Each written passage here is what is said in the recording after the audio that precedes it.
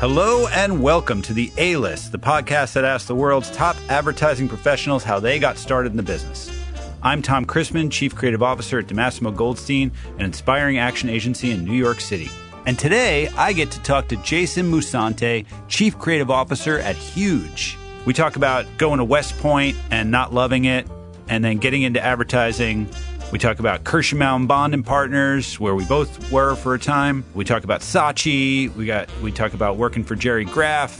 And I love his philosophy of always stay curious, hungry, and humble. I think you're going to really like this episode. But first, the A-List is brought to you by Ad House Advertising School. Advertising Age called Ad House New York's newest, smallest, and arguably hippest ad school. Their philosophy, an ad class is only as relevant as the professional who teaches it. Ad House classes are taught by the best in the biz in the agencies where they work. You get 10 weeks of classes for just $600. To apply, go to adhousenyc.com. And for the latest news, follow Ad House NYC on Facebook. And here it is, Jason Musante. Thanks for coming in, Jason. Hey, thanks for asking me. I'm a big fan of the podcast and honored to be in the company of some of the others that I've listened to. So hopefully I can measure up. We met at Co-Collective, I think. That was when I first met you, maybe? Or Christmann. Was it Christmann? Oh, Tom. How long ago was that? Let's get that happened? ginkgo biloba. We got to up that ginkgo biloba dose. I'm very old. Yeah, it was Christmann. We met at Christmann. Yeah. When I was new to New York. Yeah. My first gig. Wow. My first gig at a portfolio center. So that'll be in the pod. We'll probably talk about that. We'll get there. But where were you born? Where did you grow up? So, my friends kid me because anytime I'm asked that, I always say, well, I was born in North Carolina, but my family's from New York. And people say, just tell them you're born in North Carolina. And the reason I say that is inevitably the next question is, well, you don't have an accent and you don't seem like you're from the South. And so I like to just cut to the chase. And I've always actually felt more like a New Yorker. In fact, after coming out of Portfolio Center, I had an opportunity to go to Ground Zero, if you remember that agency. I do, yeah. In L.A.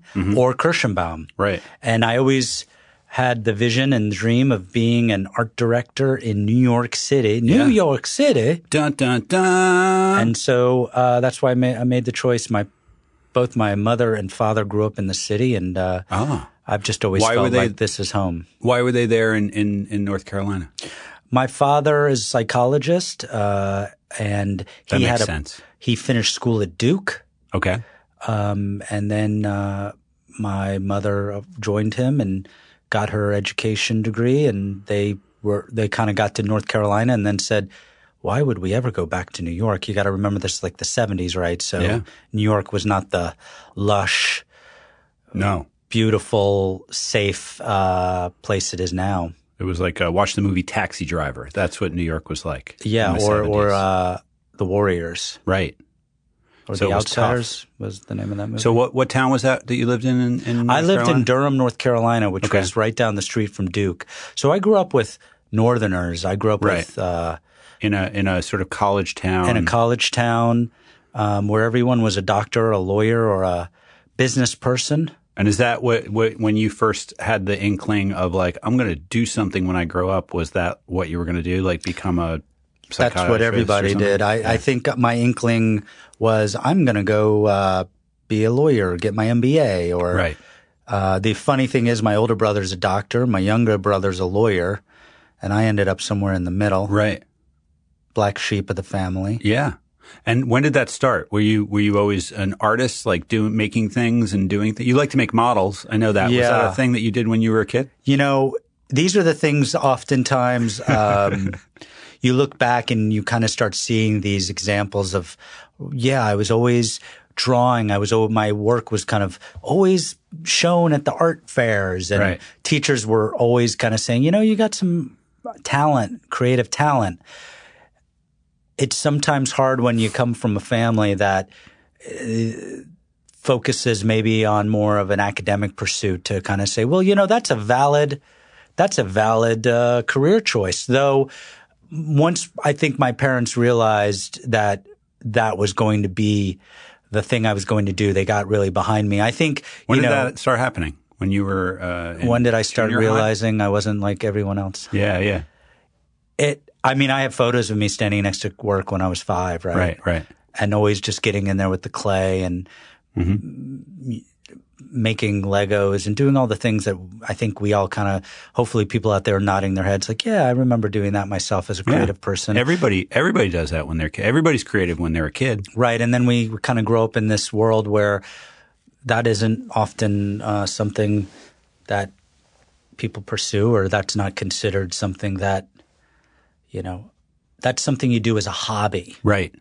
Do you think that's changing with younger generations now, that you can make so much stuff on your phone on your way to the soccer match? You could like make a full movie and send it out to Vimeo and like all those things. Definitely. I think social media and technology have leveled the playing field. I think the barrier to entry to be and explore creativity and to be a creative person isn't what it might have been when we were maybe coming up. Yeah, because you had to get schooling and you had to learn to paint, and then what job are you gonna do as an artist? Like, you're not gonna make any money. You're gonna be a starving artist. Right. It was always a starving artist. In fact, I'd thought about becoming an artist, a fine artist. Yeah. And kind of, exploring what it might mean to do that as a career. But there's always this little one side of me, having grown up in a family. My parents owned their own business, and my family was very entrepreneurial of, that slice of commerce. So I always had the commerce side to the art and commerce. So the draw to become purely creative was never able to overcome the desire to use that creativity in the pursuit of solving business challenges. I was that naive. I kind of thought, there's a lot of things we can solve that are, business challenges with creativity. And then I started to kind of explore marketing, advertising, and realized, oh, right, there are people that do that. My father had a friend who owned kind of a quasi-famous agency in North Carolina. And I remember he took me in, and I walked in. I saw the punching bag, the people How old were you playing at this music. Point? I think I was 16. Yeah. 16, That's a common thing. Like the family member who knows somebody at an agency, you go in, you see it, and it's like, what? This is a thing? And I, that's true. I've had talks with other people who kind of go, there are other people like me. Yeah. I'm not alone. Right. And what was it? What was the agency called? The North Carolina agency? Rob Baird worked there. Rob Baird. Okay. And so, Rob is leading Preacher now. The name is escaping me. All right. Maybe you could drop it in, but it did lovely work. Really, it was McKinney and Silver and that agency. Okay, those were the two shops in North Carolina that were making noise. Yeah. Do you know David Baldwin, right? I'm very close with David Baldwin. I consider him a mentor and a friend. Okay. We're still in touch. He's been on the show. Yep, he's awesome. He has a shop in Raleigh, North Carolina, as well as his own beer line and partner at Ponysaurus, which is based he has a brewery in Durham. I have some of it downstairs in my office. Delicious. He sent it to me. I won't drink it because it's No, save it.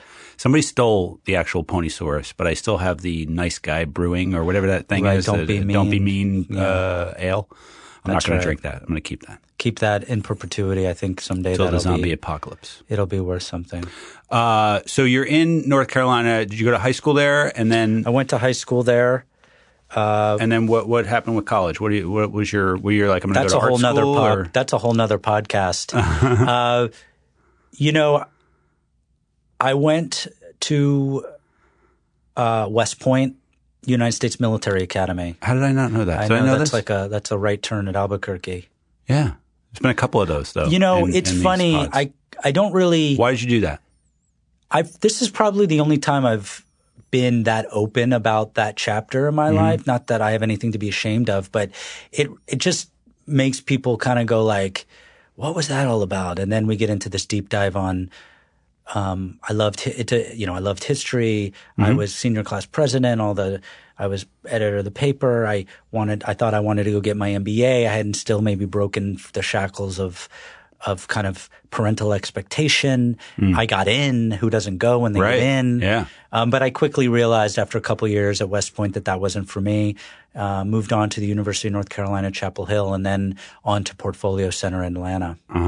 I kind of said, after that experience of 2 years of West Point, which were an amazing experience, I learned so much, made a lot of friends, that, it's time to go and really chase down my passions. And this brings me back to like, when I listen to podcasts and I'm always or things and hear people talk, I'm always kind of looking for something that I can take away from it. And the one thing I would leave, drop little jewels if I could. And one thing I would say is find that thing that you're good at, that you're passionate about, and then just be brave enough to do it. Right. I know that's not, So what was that thing for you? Creativity, being creative in the pursuit of solving, business challenges. And I would tell people it doesn't matter what it is. The world has become more and more competitive. Find that one thing that you are good at and you love and go do it. And you will be more successful, more happy than doing the thing you're supposed to do. Right. All right. There you go. That's a little bit of wisdom. That's one jewel. That's one. More. Are we marking it down? You got more. Yeah, we wrote that down. Podcast. I think we've got it. Yeah, Casey's getting it all down. All right. The book will be out in September. You can read for me.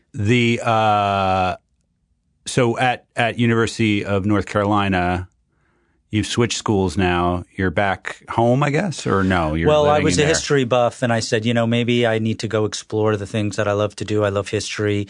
Yeah. I took advanced level classes. I pushed myself there. I thought maybe I'd be a teacher. But the funny thing is, you can't escape it. I took a couple of art classes. Yeah. And then I just kept feeling the pull. And it was this thing. And what is it about history that you love? Because I feel like history, I also love history. I also love reading about history. What's useful in history to advertising? Or how can you use that?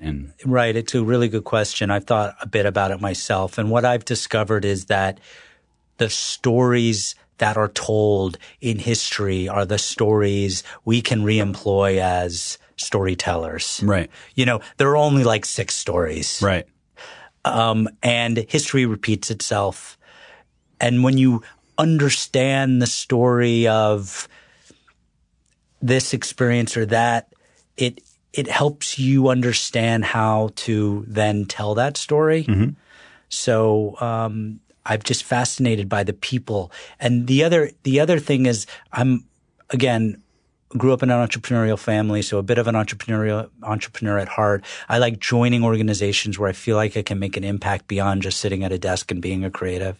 So building or rebuilding, or we were speaking about Ty Ty Montague as I sat down. I joined Co-Collective and helped him and Rose and the team build. So the power of one person or a team of people to impact and make a difference, I find fascinating. And then if you can tell the story of something in history and make people stay tuned in and paying attention and craft that ability, that really helps in everything you do, presentations and presenting your own work and in being able to come up with some of the stories yourself. Yeah. And I guess that's why we do this podcast, to sort of tell the stories and the history of the people who do this job, who do creativity and advertising, and show that there's lots of ways to get into it. Most people kind of fall into it, I found. But I think history shows you possibility of how other people did things. So how how Abraham Lincoln thought of nationalism, and how people thought of things in the past, so that you can say, oh, maybe I should think about it like that and try on different things. And that's why we do this show, because it's kind of a little history of like people like us. Yeah, I think it's great. I mean, this didn't exist when we were getting in, right? No, yeah. So where did you turn? And to your point, hopefully you had that one person who kind of, clued you in that there was this whole world of wild-eyed creative misfits who had this idea that they were going to go be creative. I mean, I think I've held that through my entire career.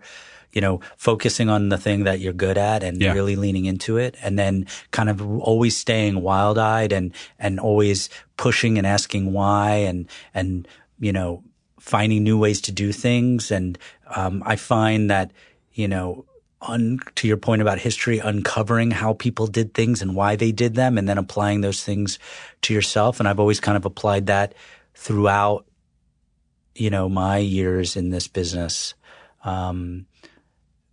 Where'd you want to work when you got so you got out of UNC and you went to So I got out of UNC, and then the pull of business was back, right? So I was dabbling with MBA. Do I take the GMAT? Do I go to MBA? To be a marketing executive, or what were you thinking I thought at that point I was going to be kind of a business entrepreneur, but again, that wasn't like the thing it is today. Yeah. It's cool to be an entrepreneur. People like, Gary Vee and all these people who start up their own things and drive and post. It's we watch Silicon Valley. There's this whole zeitgeist around it. But I mean, Making your own thing. This is what, 2000s? Yeah. No one knew what entrepreneurialism was beyond Fortune magazine or maybe Harvard Business School. Right. But then again, I realized that, the funny thing is, I was studying for the GMAT. I was studying and I was doing some work with Keenan Flagler, which is UNC's business school. And then I visited my brother in Washington, D.C. And as so interesting as luck would have it, I was like, D.C. is a pretty cool place. Yeah. And I was flipping through, looking online, and I saw an alumnus of UNC had this job at McCann. Okay. In DC, and they were servicing the U.S. Airways account. Okay. And I reached out, and she said, "Yeah, come on in. I'll tell you all about it." Okay. So the pull of, we can't escape. I think, history is, I think, is proof sometimes that can you escape your destiny? Can you escape your fate?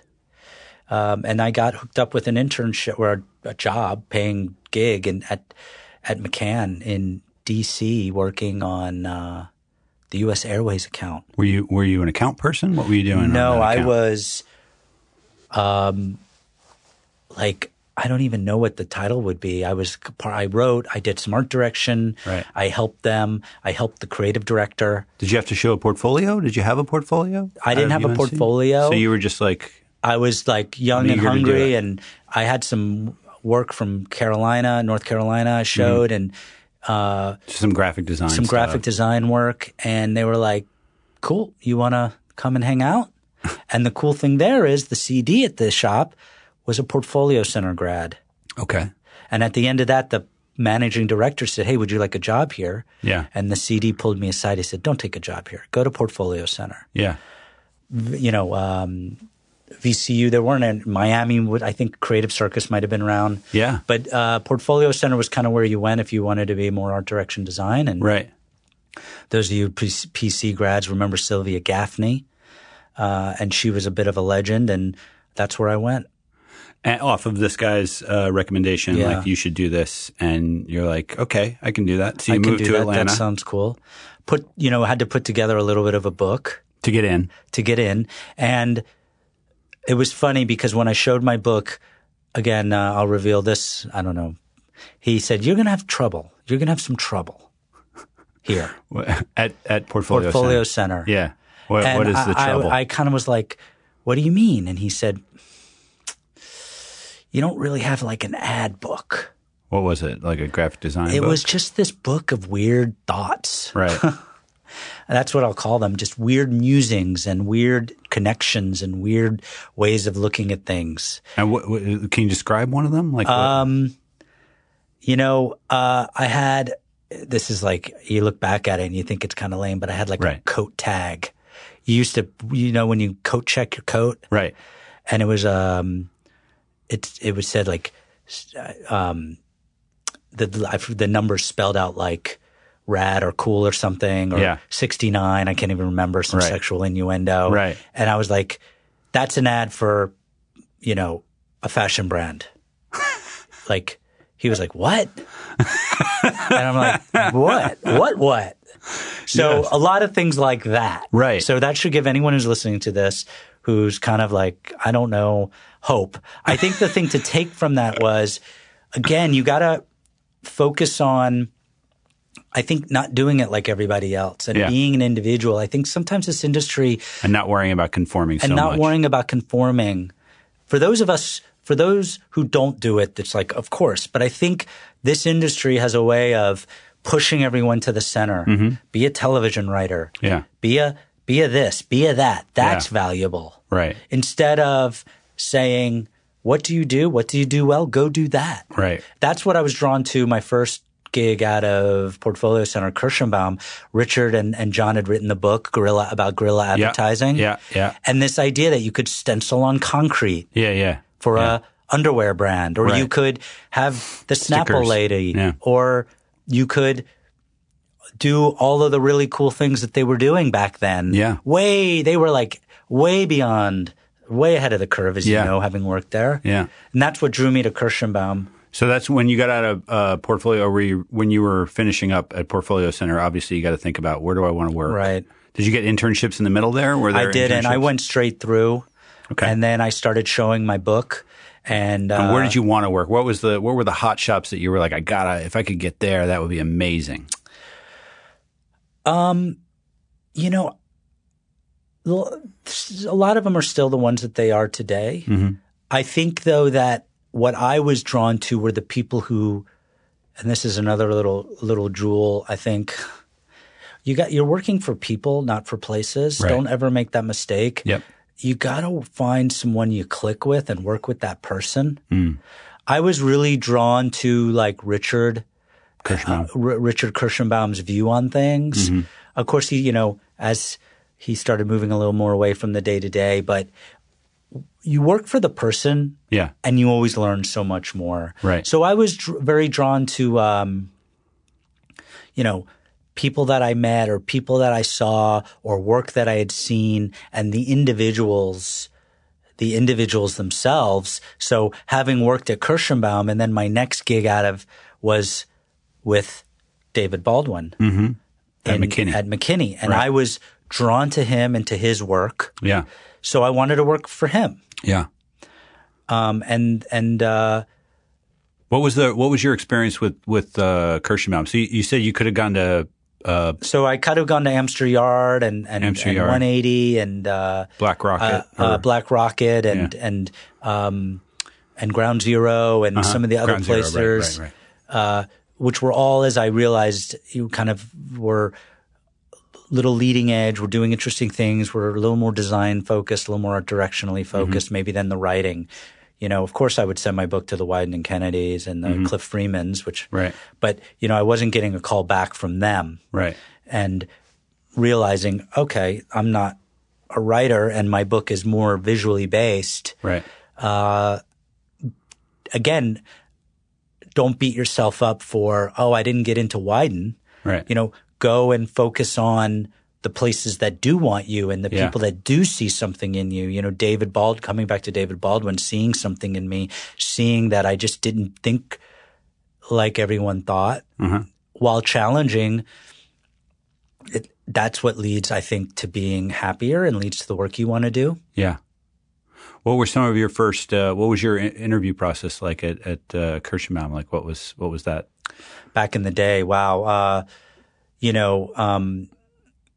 I sent my book in. I made it, right? Spray mountain cut. Yeah. Bound it all like you do, like you did back then, believe it or not. And then the creative recruiter, Trisha, gave me a call and said, "Hey, I really like your book. It's really weird and different." And I said, "Oh, thank you. I'd like to show it to Richard Kirschenbaum." I said, "Whoa, would you like to come up to New York?" I said, "Yeah, I would be open to that." So then she called me and or maybe emailed me and said, "Hey, Richard likes your work. Why don't you come up and meet him?" And to a person right out of school, Richard Kirschenbaum, that was a big deal. Yeah. And I tell the story. I remember I walked into his office and I remember people saying, "Well, don't go and sit on his white leather couch." I don't know if you remember that white leather couch. Yeah. And he said, "Hey, nice to meet you. come on over. Let's sit on the couch. And I was like, oh, I'm in. I'm sitting on the I'm sitting on the white leather couch. And he just looked through my book. He was critical of it, gave me some advice and said, I really like it. Would you like to work here? And that was an amazing moment, right? Yeah. Did you have a plan going into that interview? Like No. what? You just were like, I'm going to meet this guy. I'm going to meet this person. And, were you hoping? And yeah, I was really digging. I had met some of the people. Yeah. And I think your first job is all about learning how to be in advertising, not necessarily doing advertising. I think there are some of those of us who are those which I wouldn't say I necessarily got lucky and have that breakout hit. Right. I would recommend your first gig, just learn the rules of the road, learn about politics, learn about the things, learn about getting to know your CDs, learning about who your clients are, learning about how to present, the nuts and bolts about working in the industry. There's plenty of time to kind of have the breakout hit. Yeah. And really take the time to learn about how an agency functions. Yeah. What your role within that that ecosystem is. Yeah. And then do something that I didn't do, which is just shut the hell up and learn and watch. What do you say you didn't do that? What were you doing? You were trying to be very vocal about what I thought was right and what I thought was wrong. Right. And you were talking to people who have Grand Prix and Gold Lions and pencils and who have 15, 20 years in the business. And it's like, who are you? Sit down over there. It's always very funny because it's like, that's what it is when you see like you probably see this now, right? Like as somebody coming right out of school and they're gung ho and they're all, and I like that they have the confidence to speak up and let their voices heard. But yeah, it's I like to so try when I find those people doing that, I immediately try to get with them and funnel that energy because it's interesting when I give feedback or when I'm hiring someone. I always try to put myself in the shoes of remembering what it felt like to be that person who felt unheard, or my idea got short shrift, and to kind of go, look. It's not your idea. It's anymore. not you, or I didn't get to work on it, or I didn't get to go on the shoot, and guide those people and help them learn. There'll be plenty of time for that. When you are going on all the shoots, you're not going to want to go on them anymore. Well, that's exactly right. Like now, my ECDs, and I'm like, I'm here if you need me. Enjoy. Have fun at the Viceroy. Right. Yeah. You want to focus on other things. Like I said, I enjoy building and building teams and helping people to not do maybe some of the mistakes I made, and also to try to really, we're in a really interesting time right now in the industry, and I think nurture those people who have vision about where we could be going. Yeah, and be one of the people who are excited about where we're going instead of naysaying about where we're going. Yeah, that's again been what excites you about where we're going right now. What excites You're at Huge now. I'm Chief Creative Officer at Huge, and we're a very interesting organization, and we're focused on experiential design, and we like to think of what the future of retail is looking like. We like to think about what the future of product and platform look like, utility. How does comms and communication and narrative and storytelling weave through? We break those into kind of three pillars we call places, spaces, product platforms, and comms and communication, campaign and communications. Mm-hmm. What I'm so excited about this industry, what's going on in the industry is I thought this was going to happen 10 years ago. Right. I thought when Facebook and the internet happened, it was going to be a much more rapid evolution. I saw something on my Xbox. I have Hulu Live as my TV. Right.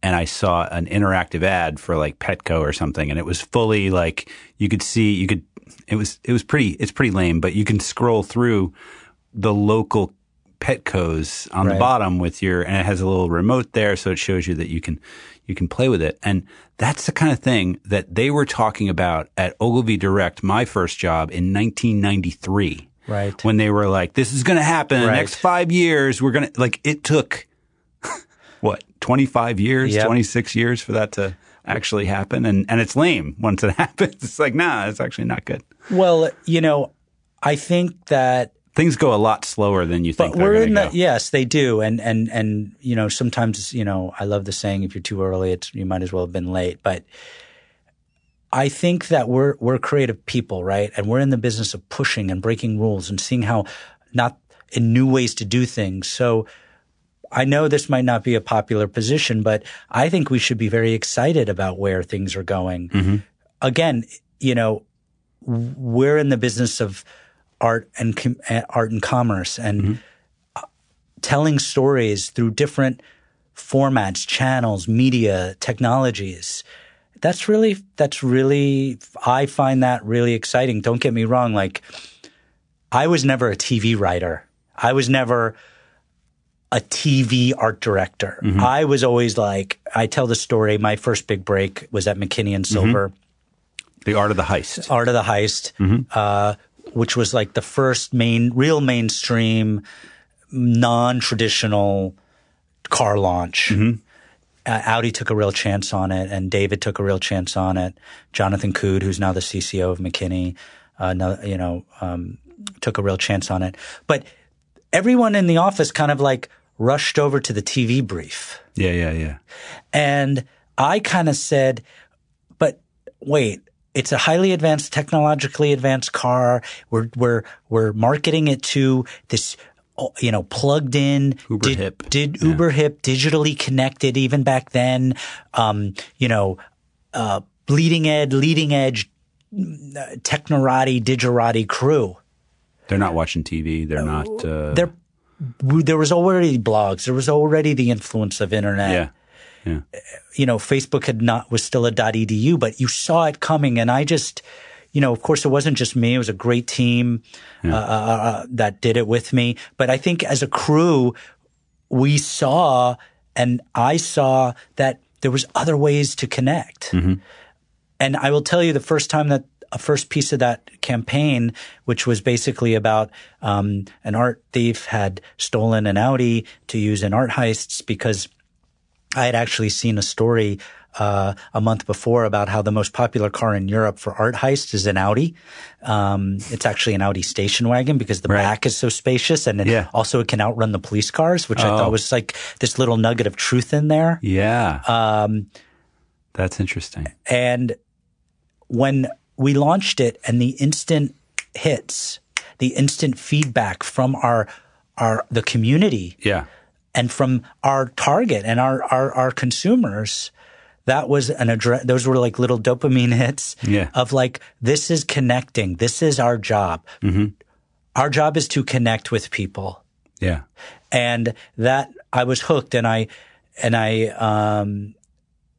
felt like I'm just going to make my way in this industry by building, creating, and imagining the things that I think are the right things to do. And if those things are in line with what the, popular thing to do is, or they're not, again, back to, I was good at it. I was passionate about it. I focused on it, and it set me apart. I was never going to be, I was never going to beat Jerry Graff with a 30-second spot. Mm-hmm. But I feel like I can go head to head with a lot of people on the integration of story and technology and non-traditional thinking. Right. Yeah. And one of the other things you did there was you didn't go to where everybody went, which was the TV brief, which was the big shiny object. And you sort of went over here and said, what can I do from a tool side and actual integration and engagement side? Because that's when you say like our job is to connect with people, it's easier than ever to connect with individuals. Right. We saw it how exciting is that? We saw it in the presidential campaign, how it can be used for that. But like you can figure out what like prejudices and thoughts and feelings each individual has and work with them to and that's a really great kind of setup for why I also think this is such an exciting time. We have more responsibility than ever and more of a capability than ever to do the right thing, to use our powers for good, to stand up for the right things, to connect with people in the right ways, to fight prejudice and fight discrimination. And brands are more willing than now to do it than ever. Yeah. And whether that's a television spot or more times than not socially led or digitally led, that's a world that we didn't live in 10 years ago. And that's another really exciting way we can have impact beyond just trying to sell something to somebody. How do you not get sucked into? So you do that thing, and it becomes a big hit with the McKinney Silver art of the heist. That was your first sort of time when you won some awards and got a lot of press. That was my first kind of thing. How do you not get pulled into like, oh, he's the digital guy, he's the website guy, he's the guy who's gonna, like, you know, the technology. Like, I think a lot of people think like, right. At least at that time, they thought like, oh, you're either digital or you're TV or you're. That kind of did happen. Okay. Because people were like, oh, you think that way. You're the digital person, as you said. Yeah. Again, that's why I think it's such an exciting time now. Yeah. Look at Y&R and VML, the convergence of all of that. Like, the days of saying you're digital, you're not digital are over, and whoever's saying that is like locked in a vault somewhere. Yeah. The way you fight that for people who may be feeling like they're getting pigeonholed is by remembering what our jobs are to do, and that's to connect with people and to go back to creating what fuels those things, which is a big idea, the concept. And I find, so you're a really good interviewer, because what I'm realizing is, you know, what happened is I distinguish myself from those who kind of set themselves up as digital native, cutting edge people. They often were solving things just with the bright, shiny new object. Right. There was no concept. There was no story. There was no narrative behind it. Yeah. So Twitter. Let's use Twitter. Instead of let's tweet during the Super Bowl, and you know the lights go out, and let's talk about it. You know, with Oreo. Exactly. So when I went to Saatchi, I got an opportunity to work. So after McKinney, I went to Saatchi. Yeah. I got an opportunity to work with Jerry Graff. Yeah. We got that same brief. We need to use Twitter for the Super Bowl. Yeah. But because Oreo had just done it and everybody wanted to do it, right? Was that I think it was around it might have been a little bit before or around that time. I mean, we were trying. In the zeitgeist. I think it was in the zeitgeist, and it was this whole thing in everybody's book. And we broke through at the Super Bowl for 1/100th of the cost of a regular television spot. Yeah. Which I think is in my book. But what we did is I looked at the behaviors of people. I looked at what was happening on Twitter. Yeah. I looked at like Twitter not as this thing, but as how NFL fans use medium Twitter. by which to tell a story or to have an idea. And we gamified Twitter for Wheaties. Yeah. And it was the MVP or the most valuable tweet. Most valuable tweeter. Yeah. And so that was kind of a very cool thing. And that was a thing. Jerry kind of saw it, and it gave us. Jerry famously is like, I don't get the internet. I just know how to do funny TV. Right. And it's like, especially at that time, he was like. Well, Jerry, I have to give Jerry credit. He definitely understood where the power of it and where it was going. And I felt very lucky. But he didn't want to lose that story. No, he knew the most I learned about storytelling and big ideas. I learned a lot that year from him. I never saw anyone who could just take a brief and get to the core of it in such a fast way. It was like a masterclass in concepting. He recognized where it was going, and probably some of the reason why, he would defer to me on a lot of digital what we were calling innovation back then, kind of things. And so, again, though, I was never the TV person. So I just didn't, I enjoyed doing, not that I think TV is amazing. In fact, at Huge, we recently made our first Super Bowl ad, and we made our first national television campaign. So I totally understand the power and the importance of television within video now, film within a larger context. But I just have always been the pull of new ways to connect with people, to engage them, just always draws me. It's fun because then the story becomes what they do with it. It's like you're creating instead of somebody said it was like being a dungeon master for Dungeons and Dragons. So instead of making a story like a choose your own adventure that you're writing for people that they have to go through, you're just creating a world with modern communications and advertising. You're creating a world around the brand that people can play in, like your most valuable tweets. That was a sandbox kind of. It had certain rules that you had to follow, but it sort of leaves it open to people, and then you help them along, right? How do you help them along? This is a really interesting point. How do you force the engagement? That's a really great kind of question, because you can't fake it. Right. You make something that doesn't connect with people, right? It's DOA. Yeah. And then, oh, by the way, you've got the data right there to prove it. Yeah. With television, how do you know if it connected? Right. Yeah. Maybe it got picked up by mainstream media. Right. Maybe you won a Lion for it. That's that pull too. Right.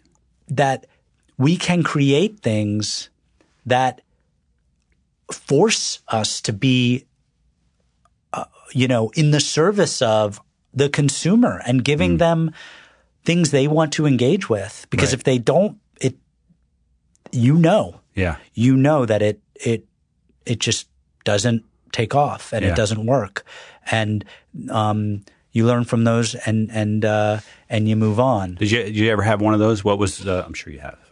What were one of the things you learned from something where you were like, this is going to work, and then it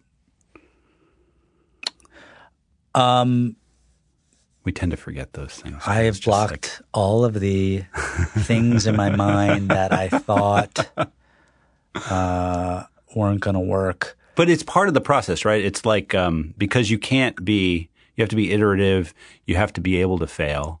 You have to be not afraid to make things that maybe don't work out the way you thought they would. So in this business. That's true. I think that's also the reason I feel the pull towards this, using technology, using digital. A piece of guidance for those who might be new in their careers. You read and hear about failure and the fact that failure is okay and everyone fails, and that is true. Mm-hmm. My advice is not to go fail when you're sitting in in the chair out at $1 million shoot for a Super Bowl spot. Right. My advice is to go fail making $100,000 cool idea you had for some social film or social experience. Right. Yeah. I mean, failure it isn't just about failing. It's being smart enough and aware enough to know where where you can fail. Mm-hmm. And so, I'm joking about not having any failures, but I've probably had more failures than successes. Mm-hmm. Jordan says I miss more shots than I make. Mm-hmm. And that's Jordan says that about you? He did. He said that about me. Actually, that was I thought that was about you. But I think focusing on those things that you're good at and people may not quite understand where they're going to go, and leaning into your talents and then showing them where they could go. Mm-hmm. The surprise factor of that is don't underestimate the surprise factor of taking something that you could fail on. Yeah. And then making it a success. Yeah. I think that's an entrepreneurial kind of vibe. Mm-hmm. Again, I keep going back to that. I'm drawn to challenges where, and I think going in somewhere and helping craft it, helping build it. Yeah. And because those are sometimes safe spaces to fail, because there's maybe an expectation that it might not work. Right. Because it's so crazy and out there. Nobody's done it before. No one's done that, or that's never worked here, or we don't do that, or no one's done that. So if you fail, you're kind of like, Well, yeah. I always liked radio for that reason because Right. there's not a lot of money on it. Go for Nobody it. wants to go to the radio record. It's just you and a producer and the engineer and some talent in the booth, and it's just you can just try lots That's of exactly stupid right. stuff. It's the same philosophy. What's the radio of today? It would be banners or like a landing page or No, I think the radio of today is content. It's Right. social content. just make it like Take a a photo. Facebook post. Yeah. How about some design? Take a photo. Let's make something fun in the studio. Yeah. Push it out there. Yeah. Nope. Okay, move on. Yeah. Now again, I don't think you can let that become the idea or overtake the messaging, but Yeah. it's a tool in your arsenal. Yeah. Little bets. Right. Oh, that's catching heat. Let's build it into something more. Yeah. So, picking up the camera. Everyone's got a camera in their pocket. Go make some film. Yeah. Go shoot some stuff. Go try some stuff. Put it online. If it doesn't get traction, pull it off. Mm-hmm. That's the other lovely, beautiful thing about the world we're living in today. Yeah. You can make so much work. Yeah. You can make. I mean, everyone should love the art of making. That's why we're doing this, I think. And you don't have to wait around for that marquee moment. Right. You can be keeping this, the saw sharp and keep practicing and film stuff and shoot stuff. And I've never really thought of myself as a good photographer. So I focus when I take Instagram shots to focus on shots that get a lot of likes or wow, that's a great shot. Yeah. Use it as a little tool. Right. To get better at something. Yeah. And I think that's, again, another reason why I love the world we're living in and another way that young people who have taken it by storm, I think you can go too far with it. I don't think that you can build a brand off of 15 pieces of random content pumped out in an afternoon. Yeah. Though you can learn a lot from that. And maybe there's a nugget in there that you shine up and does become the larger pillar for something, a piece of communication that builds on it. Yeah. What happened after Saatchi? Where'd you go after Saatchi? Was that Co-Collective?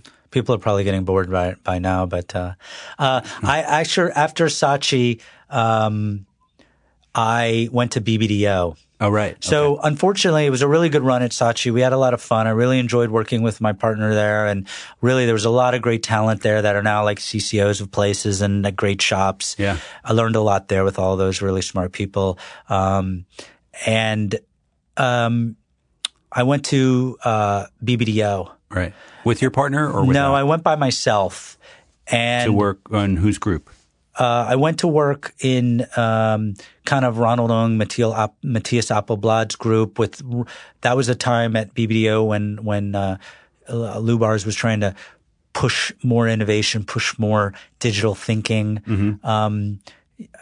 and that was an interesting beat to be inside an organization that was classically known. I mean, sure, they did a lot of great HBO and a lot of great digital stuff. Learned a lot there. Learned that large organizations, take some navigation. Yeah. And that was your first really big That was my agency. first really big. Saatchi was not big at all. Right. It didn't feel big at all. Right. Kirschenbaum was small. Saatchi was small. BBDO was small. McKinney was small. Yeah. Everything was small. And then I went into this humongous organization and I kind of just wasn't my vibe. And I bounced and went to help work with Ty Montague and Rose Ryan at Co-Collective. Uh-huh. So back a little bit more in my element. Let's try this. Let's try that. Again, Ty's a master storyteller and an innovative cat in his own right. Talk about Co-Collective and what they're So Co-Collective, I think, is a really brilliant idea about creating a new model. And I think Ty and Rose and Neil and the team there were ahead of the game in thinking about this consultative creative model and really getting upstream on brands. And upstream meaning early in the process, more where a consultancy might be, business strategy, pipelining, product development, not just waiting to the end to wrap it up in a pretty bow with marketing. Yeah. And in total transparency, I didn't totally grok what the power of that was when I first got there. Yeah. As I spent more time there, I realized this is the future of where agencies can go. Right. And I learned, took a leap, went in, worked 24/7. It was an incredible experience. I think you did some work with them. I popped in there for, I think I was there a year. Yeah. Worked 6 months at least. Worked with some really smart people. Shackley. I remember Shackley and USA Shakes, Today and USA Today. Google Plus and Google Bing, Business. I think. I didn't work on any Bing. The Bing was before my time. Might not have been Bing. I don't know. Ty's going to be like, how dare you? Is he not texting you now? He might be texting me. So again, the other thing I would say a little is always stay. You already know what you do well. You already know how to do a certain skill set. Mm-hmm. Reaching and trying to do something new and learning about something new will only develop you, will only make you better. Mm-hmm. And, even if you fail at it, even if it's not quite right, you're going to walk away with so many amazing tools. And I walked away from Co with a totally transformed understanding of the power of the consultative mindset, of strategy, of brand strategy, and of how important it is to express your ideas through really logical, strategic thinking, which maybe I wasn't as strong in as I went before. We used to pace the walls with decks of work, and I would walk through them with the team and walk through them and walk through them. And you've got the smartest people in the industry, some of the smartest people in industry, like sitting there grilling you. Yeah. You only get better. And I've used that. I mean, I can put a deck together in my sleep. I could present I could present creative to you in my sleep. I can defend any position, left, right, and center. And I don't know if I had that I was about the work before I walked in there. But it was hard. And I remember going there and freelancing and feeling like I don't know what I'm doing, which was scary, but also kind of exciting. Like I know a part of what I'm doing. I know how to write. I know how to, an idea, a manifesto. I know how to do that. But to go into Google or a USA Today and be asking the questions we were and to be talking about the things we were, it felt like what am I doing talking about this stuff? But I think that humility and that sort of like I don't know what I'm doing actually makes it exciting and how much fun. did you? I mean, I'm sure you learned a ton from that. Yeah, I learned that I can ask questions that I didn't think I could ask before. Right.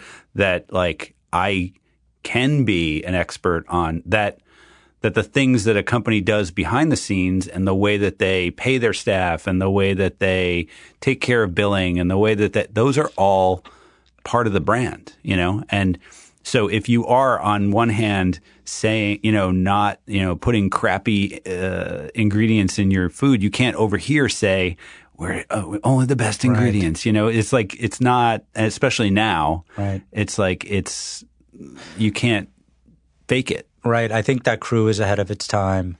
That's a really great way of putting it. You learn just the things that you never really knew about. And you also get it. That gig got me into the mindset of the client more than I maybe ever was. Yeah. And or like thought I wanted to. Or thought you wanted to be. Yeah. Like I could never, I don't want to. The mind reading of the client. But now when you create work, you're like, you know exactly what the client's going to say.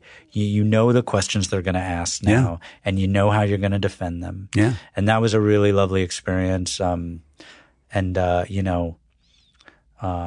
learned a ton at that. What do you look for in so between that you were at Anomaly for a while and you worked on we've Google worked at Glass, a lot of places together. You brought me in to freelance with you on something that then fell apart and didn't happen, but they had already paid for my month, so they kept me on for Budweiser. You did a lot of and then great I stuff ended up on doing really fun stuff on Budweiser. So thank you for bringing me in there. You're welcome. Finally, it's only how long? 5 years. They never would have. Thank you. Finally, really? No, I'm joking. And you are? Who are you again? What do you look for now? You're at Huge. I always thought of it as a sort of a production company, right? Sort of a digital, like, not a production company, but they made things. They built. They were developers. They were more of the sort of maker side of things. How different was it to get there? And then what do you look for? Because I know we're getting to the end of our time together. What do you look for in somebody coming over there as opposed to maybe somewhere else where you worked? Sure. Real quickly on Huge, definitely a pedigree of products and websites and really innovative digital thinking. I think Huge is a very unique place. What drew it to why I was drawn to it is it reminded me a lot of the interesting aspects of a lot of the other jobs that I had, and kind of this one place where they all existed. And what's coming next? Retail. What's the future of retail? What's it look like? Experiences. Huge design shops are like the best in the biz, I think. And what does it mean when you take beautiful design and pair it? And then one aspect of Huge I thought, and again I was drawn to, that I thought I could help with, is bringing my expertise in the intersection of technology and story and narrative. And what does it mean when you make a beautiful product, a website or an actual product or an app, or you build an experiential space, which is the way that we're communicating more and more with consumers now. What happens when you layer on top of that some really, some strategic storytelling, some strategic narrative, how powerful it gets? And then what happens when you are able to go to a client and say, we can use a brand strategy, which is a little what I learned at Co, right? Yeah. Blend it with some really beautiful brand, Right. which I've learned throughout my experience, and web and product building, and really understanding what the brand needs, and then merging that with incredible marketing, which we call a unified brand experience. That, we think, is the future of the industry, where a client has a challenge and we go in consultative relationship. We help identify that problem, build a product, build a brand. Maybe it's sometimes it's just a Super Bowl spot. We're able to do that now too. But the real dream of ours is to do things where, we launched Zelle. If you've seen it, it's the purple. It's the peer-to-peer payment app. You might have seen it in your bank, in your banking app. Yep. It's now the number one peer-to-peer payment app and banking. Oh, I thought it was called Zelly. You just taught me how to say Zelle. Zelle. Okay. Like gazelle, smooth. Got it. Fluid. Got it. Graceful. Yeah. So that's what I love to do. Go find a real business challenge, add some smart thinking to it, build a brand from scratch, name it, design it, and then launch it to the world through, television spots. I think if you're looking for – I think at Huge we're trying to think about what the future is, and we're trying to prepare ourselves always for it. So I think I can answer the final question here in this moment of what are we looking at for Huge, and then also what is the industry looking at? And I think it's about staying open, being hungry. It's about thinking about that one thing you do really well, but being open to others, learning, and taking on and understanding where technology, digital, where things are going. While you may not want to do it or you may not be fluent at it, don't dismiss it. Understand it as a much larger piece of a large ecosystem, and always stay curious, hungry, and humble. It's good advice. You had so many jewels, and you said you were going to have one or two. So many jewels. Thank you. Means a lot coming. There's jewels all over the studio right now. We're going to have to clean it up. I appreciate that. Thanks for coming in. Thanks for having me. So that was my conversation with Jason Musante. What a dude. Love that guy. Worked with him at Anomaly for a time. And he's one of those people that he's always got a smile on his face. So it was a good to talk to him. Thanks for coming in, Jason.